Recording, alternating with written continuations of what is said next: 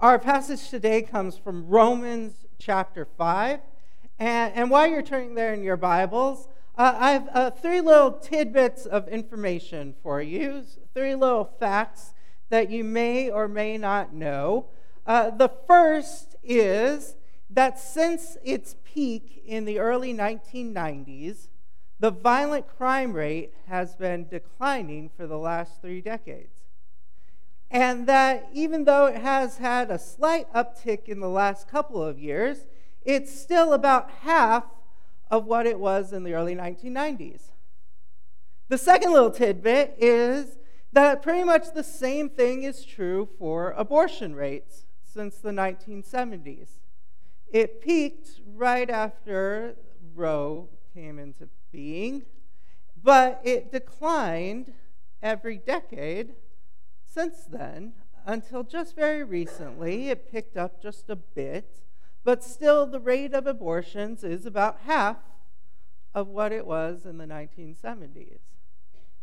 The third little tidbit I have for you is that Christianity around the globe is growing rapidly.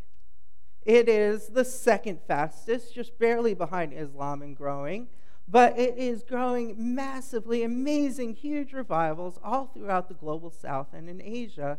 Christianity is thriving around the globe like it has never thrived before. Now, I want you guys to think about how you felt hearing those three little tidbits, because I have a guess about how you felt. And this guess doesn't come because of what I know about you guys. It's not about you, but it's about our culture and the American church at large. And so if you guys fit our culture and the American church at large, I have a pretty good guess that when you heard those three things, you did not believe me. I am pretty sure that you did not believe a single word I said. But what I said was true. You can go look it up. And I would guess it's even more than that. If I had to guess, I would bet that it felt almost like you heard bad news. Even though those statistics are good, encouraging, you might have felt like it was bad, like I was gearing up to attack you. And why do I say that? Well, that's just the water we are swimming in. You know the famous news saying, if it bleeds, it leads? That's kind of the saying for our culture now. You sit down and talk with people, and the first things out of their mouth are all the bad things happening either in their lives or around the world or in America, and it just is, that's the way. You go on social media, and that's all the first things that you hear. You turn on the news, and it's all this doom and gloom, and everything is going bad, and there's this sense that out there that the most important thing for you to do is fear and hate others. That if you fear the right people and hate the right people, you're on the right side. And I think what is lost, what we have lost, what I want us to recover, and what we're really going to focus on is the antithesis to this.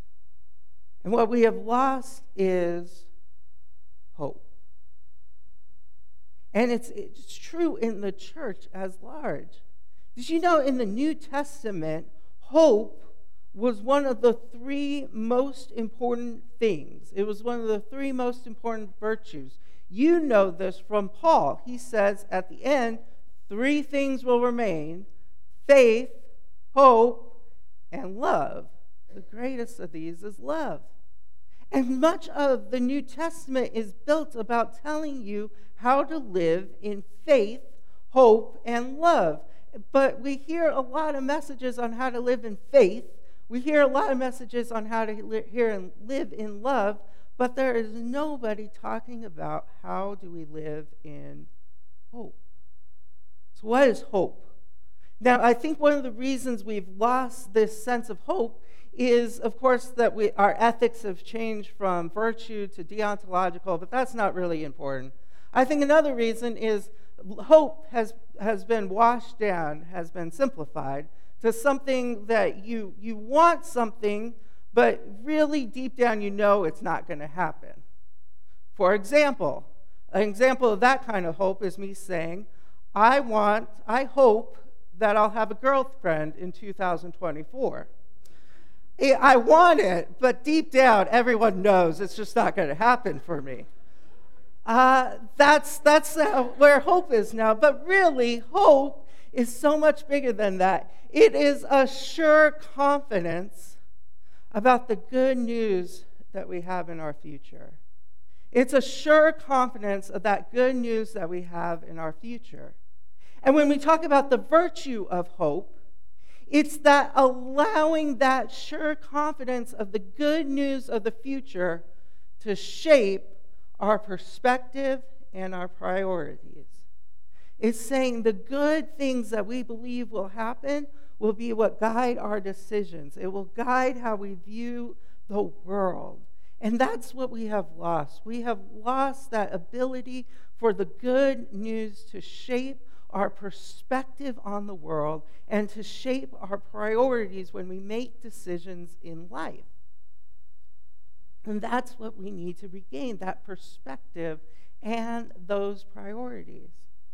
And it's really important for Christians because the most important thing that Christians have is the good news.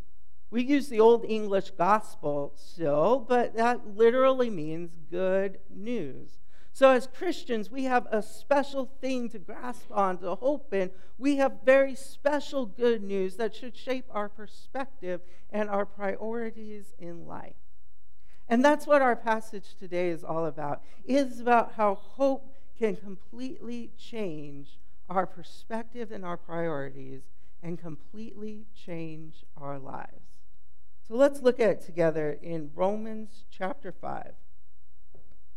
Starting in verse 1. It says, "Therefore, since we have been justified through faith, we have peace with God through our Lord Jesus Christ, through whom we have gained access by faith into this grace in which we now stand.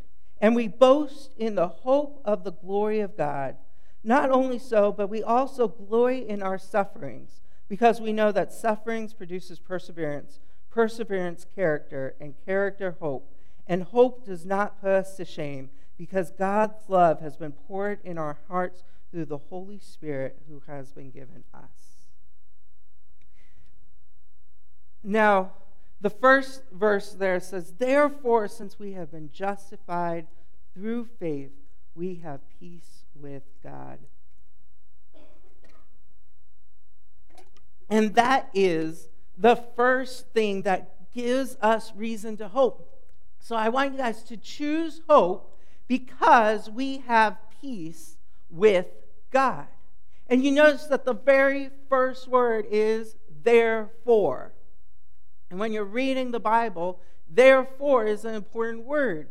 Because whenever you see therefore, you're going to have to look back to find out what the therefore is there for. So when you do that, you get to Romans, the whole argument of Romans so far. And the therefore is because Paul is not ashamed of the good news, because it is the power of God to salvation. And then he immediately tells us the bad news first. He says that the wrath of God is being revealed against all wickedness and unrighteousness. Because God had shown his glory in the heavens, and everyone could see his great power and work, and yet they see that and they look to themselves and they say, we did it. It's something we created. It's something, the glory of God is all about us. And they put themselves above God's glory. And when that happened, everything became broken. Our relationship with God became broken. Our relationship with others became broken. Our relationship with the world became broken. And everything came under sin. And all sin began to rise up. And it led to God, who is good and just and who cares deeply about the world, to stand against us because we are standing against the world he created. He stands against us as judge, and his wrath gets poured out on us because we are against him and against the world that he has created. And then in chapter 2, Paul looks to the Jews that he's writing to and said, hey, you may be worshiping the right God, but guess what? That God is a lawgiver, and you are doing a horrible job following the law. You are standing in the exact same position. You are against God, and God is against you. And then in chapter 3, he says, well, that's just the way everybody is. Everyone is against God. There is no one righteous, no, not one. Everyone is turned away and are running away from God. Everyone's in the same boat. But he ends chapter 3 with this beautiful idea that God found a way to be both good and just and uphold the moral order he created and to not be against us when he should be against us. He found a way to bring us into his fold, to make us one with him. And he did that by sending his son to take the punishment that we deserve, to receive the wrath and the anger that we deserve. God turned against his own son so that he doesn't have to turn against us. And that's the amazing good news. And then chapter 4 says, look, that is great. But some of you are going to say, can't I just do enough homework? Can't I do just enough chores to earn that love? Some of you are going to say, if I can do enough to earn that love. And Paul says there's no way you can earn it. It only comes by believing in Jesus. It only comes through faith. Faith is the only way for God to look at you and not stand against you in judgment, but to say, I love you. We are at peace.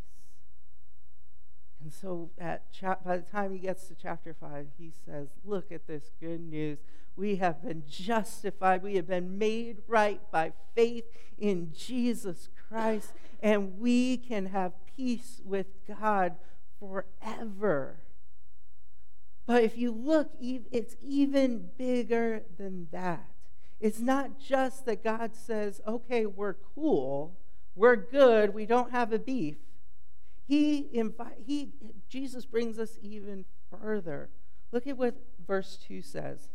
Through whom we have gained access by faith into the grace in which we now stand. So because of Jesus, not only are we good with God, but we are standing in his grace. What does it mean to stand in his grace? That is it's kind of complicated. So the only analogy I can think of, and it's not one for one, but it is like grandparent glasses. How many of you are grandparents? How many of you believe your grandkids are the smartest, the sweetest, the most good-looking kids in the entire world? Yeah, that is grandparent glasses right there. I just went home and I got to spend time with both my grandparents, and man, do they have grandparent glasses. My granddad just wanted to take me to everywhere he goes just to show me off. He was like, come with me, I'm going to meet all my friends, and he's like, I'm going to tell them, you're a pastor. I went with him to his church, and everyone in the church knew me, and I was thinking, man, if you told people about Jesus like you told them about me, man, the whole world would be saved. Like, that is grandparent glasses. And my grandma, the biggest, tightest hug I received was from my grandma. And she kept just, saying all these sweet things about how she loves me and cares for me, and she's so proud of me. And it's just those grandparent glasses. There's something about a grandparent that looks on their grandkids and goes, man, I just need to spoil them. I just need to give them all the chocolate and send them home. I just need to spoil them like crazy. And that's what it's like to be standing in grace. Not only is God not angry with you anymore, but he has grandparent glasses on. And he looks at you and says, wow, he is so amazing. Wow, she is so great. I love her so much. He says, wow, I just love to spoil them. I just love to give them my best. It is so amazing. So because of Jesus, we went from being his enemy to receiving his wrath, to being at peace with him, and being in his grace, where he looks at us with grandparent glasses. Isn't that incredible? So how does that shape our hope? How does that shape the perspective and the priorities of life? Well, let me tell you how hard it is to live worried about how other people think about you. Man, it is hard. It is hard making sure you keep looking good. It is hard to make sure your house is clean. It is hard to make sure you have done everything on the to-do list to impress other people. It is hard. And there are some people that no matter what you do, they won't like you. They won't be impressed with you, no matter how hard you try. But here's the good news. The judge of the entire universe looks at you and is in awe and love with you. Who cares what anyone else thinks when the King of heaven and earth sees you through grandparent glasses? Who cares? You don't have to worry about their perspective. And when you get that, your priority can become not how do I please people, but how do I live in the love of God forever? How do I enjoy his presence? How do I enjoy a relationship with him? And when that becomes your top priority, your life completely changes. If you don't have to worry, you don't have to feel the weight of impressing other people. You have God. And so living in that virtue of hope is living in that realization that you have God who loves you and no other opinion matters. And living in that reality. So choose hope because you have peace with God. And then verse 2 continues to tell us, and we boast in the hope of the glory of God. So choose hope because of the glory of God.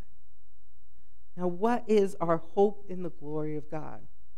We remember when we went back to chapter 1 of Romans, it says that God's glory has been revealed in the heavens and the earth, and people rejected it, and they looked at themselves. Well, our hope is that one day God is going to return, and his glory is going to be so great and so big at that time that it will be impossible to reject. Revelation describes his glory like this, that there won't be a need for the sun because his glory will light us 24 hours a day. Now, that might be metaphorical, but the main point of that is that God's glory will be so overwhelming that no one can reject it. And so the problems that came when we all rejected his glory, the problems that came when we all looked to ourselves, the problems of sin and death, it will be wiped away. And there will be a new heaven and a new earth, not stained at all by sin or pain or suffering or death, but it will be forever beautiful and wonderful and perfect and glorious.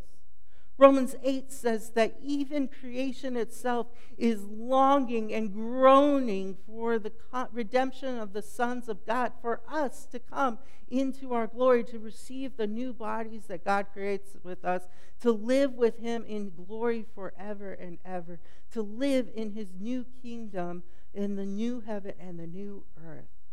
And that is such a great, incredible hope. And what does hope in the glory of God change in us? Well, it changes our perspective on suffering. Look at what the next few verses say. We boast in the hope of the glory of God. And then verse 3, not only so, but we also glory in our sufferings, because that we know that suffering produces perseverance, perseverance character, and character hope. And hope does not put us to shame. You see, what hope does is it says to our sufferings, this isn't something to control you, to hold you. It is just something to persevere through. This won't destroy you. This will change you. Your sufferings are not what is destroying your life. It is what changes you into the glory of God. That's what hope does. Let's look at that. It starts with hope, helps us persevere. It helps us say this suffering is just present. The glory that we'll have, the greatness that we'll have for eternity will make this suffering seem so small and seem so not like nothing. I can grasp on. I can persevere. I can make it through. And if you have that attitude during the midst of your suffering, then guess what happens? You go through that suffering with a little bit more joy than you would have. You go through that suffering with a little bit more peace than you would have. Those sufferings don't keep you from loving others as much as it should. And when that happens, your character grows. Because if you can show joy and peace and love during suffering, then guess what? You can show those in any moment in your life. And when those things grow, then your hope also grows. Which then comes the next time you go through suffering, and your ability to persevere is a little bit stronger and a little bit better.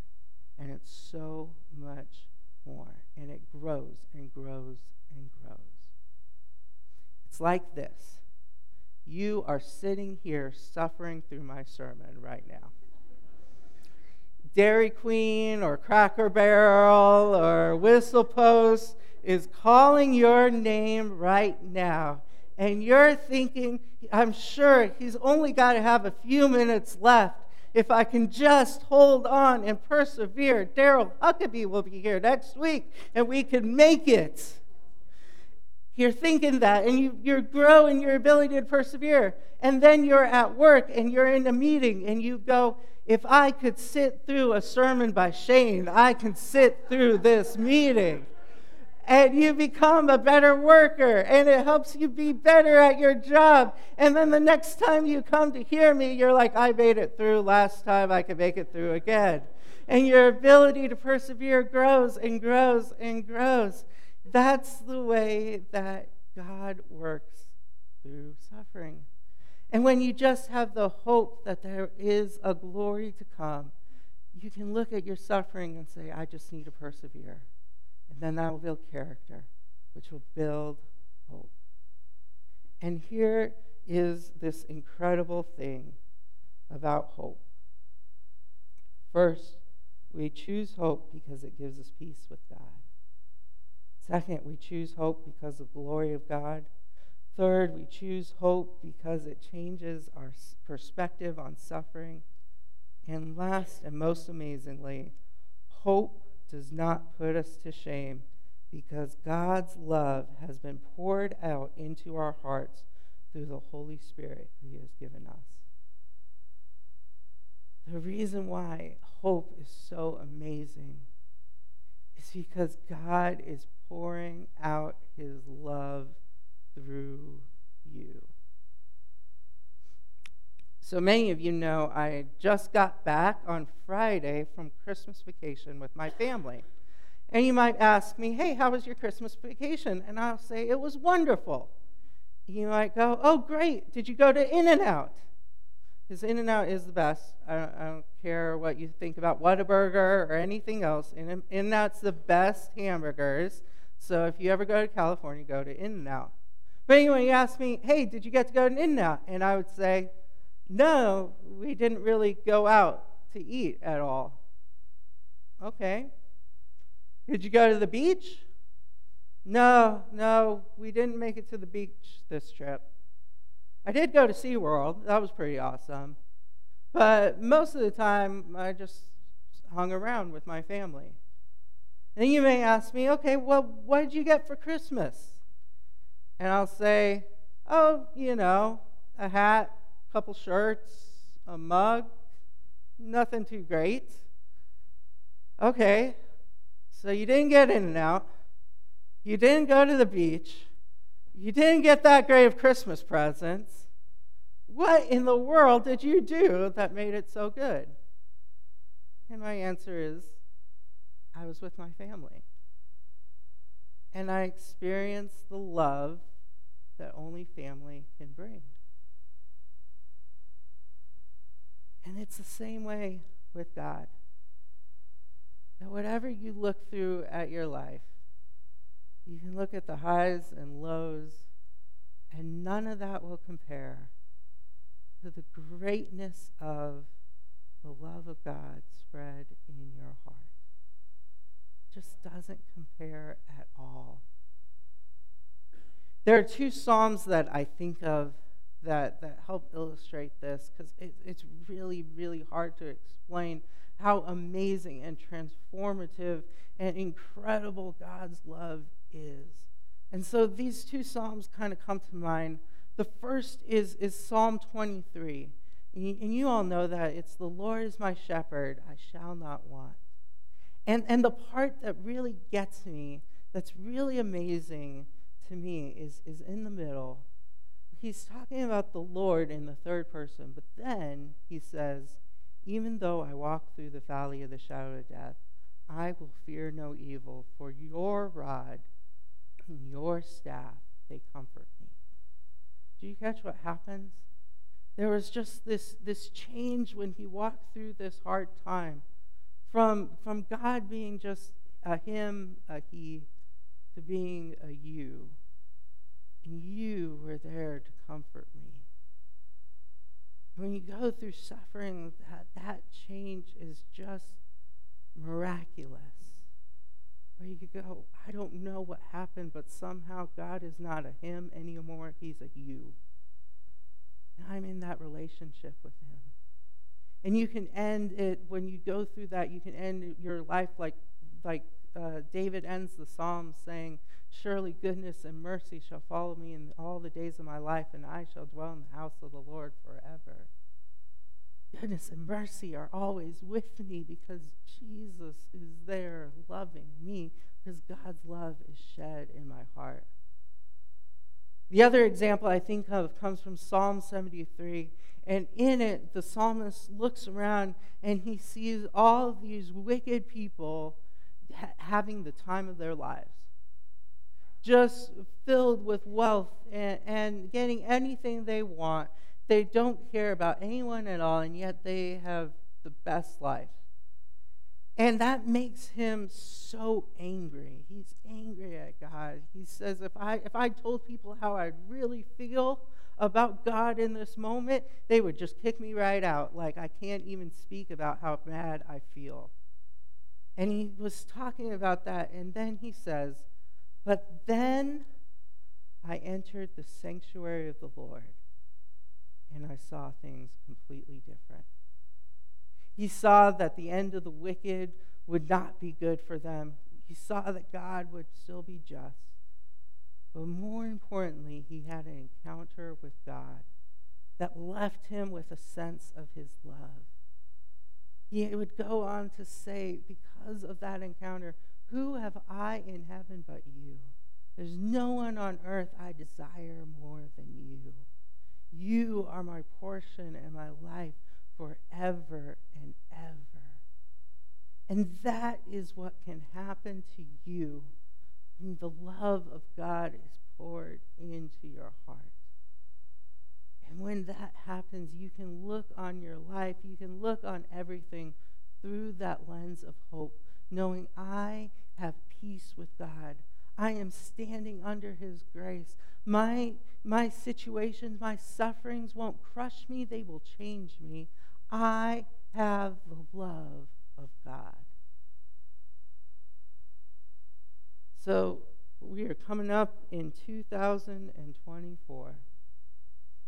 It's crazy, isn't it? But at the end of 2024, if I came to you and I said, hey, how was your year? And you go, well, my candidate for president didn't win.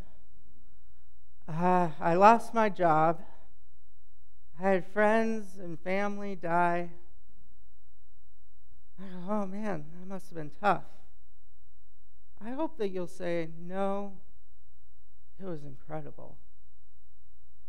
I found a peace with God that I had never felt before. I saw a glimpse of the glorious future that I will have, and oh wow, it's amazing. Even in the sufferings, I realized that all these bad things weren't crushing me, they were changing me. But most amazing of it all is I experienced the love of God in a way that I had never experienced before. And I would say, yes, that is incredible. May we all have that kind of incredible year in 2024. Let's pray.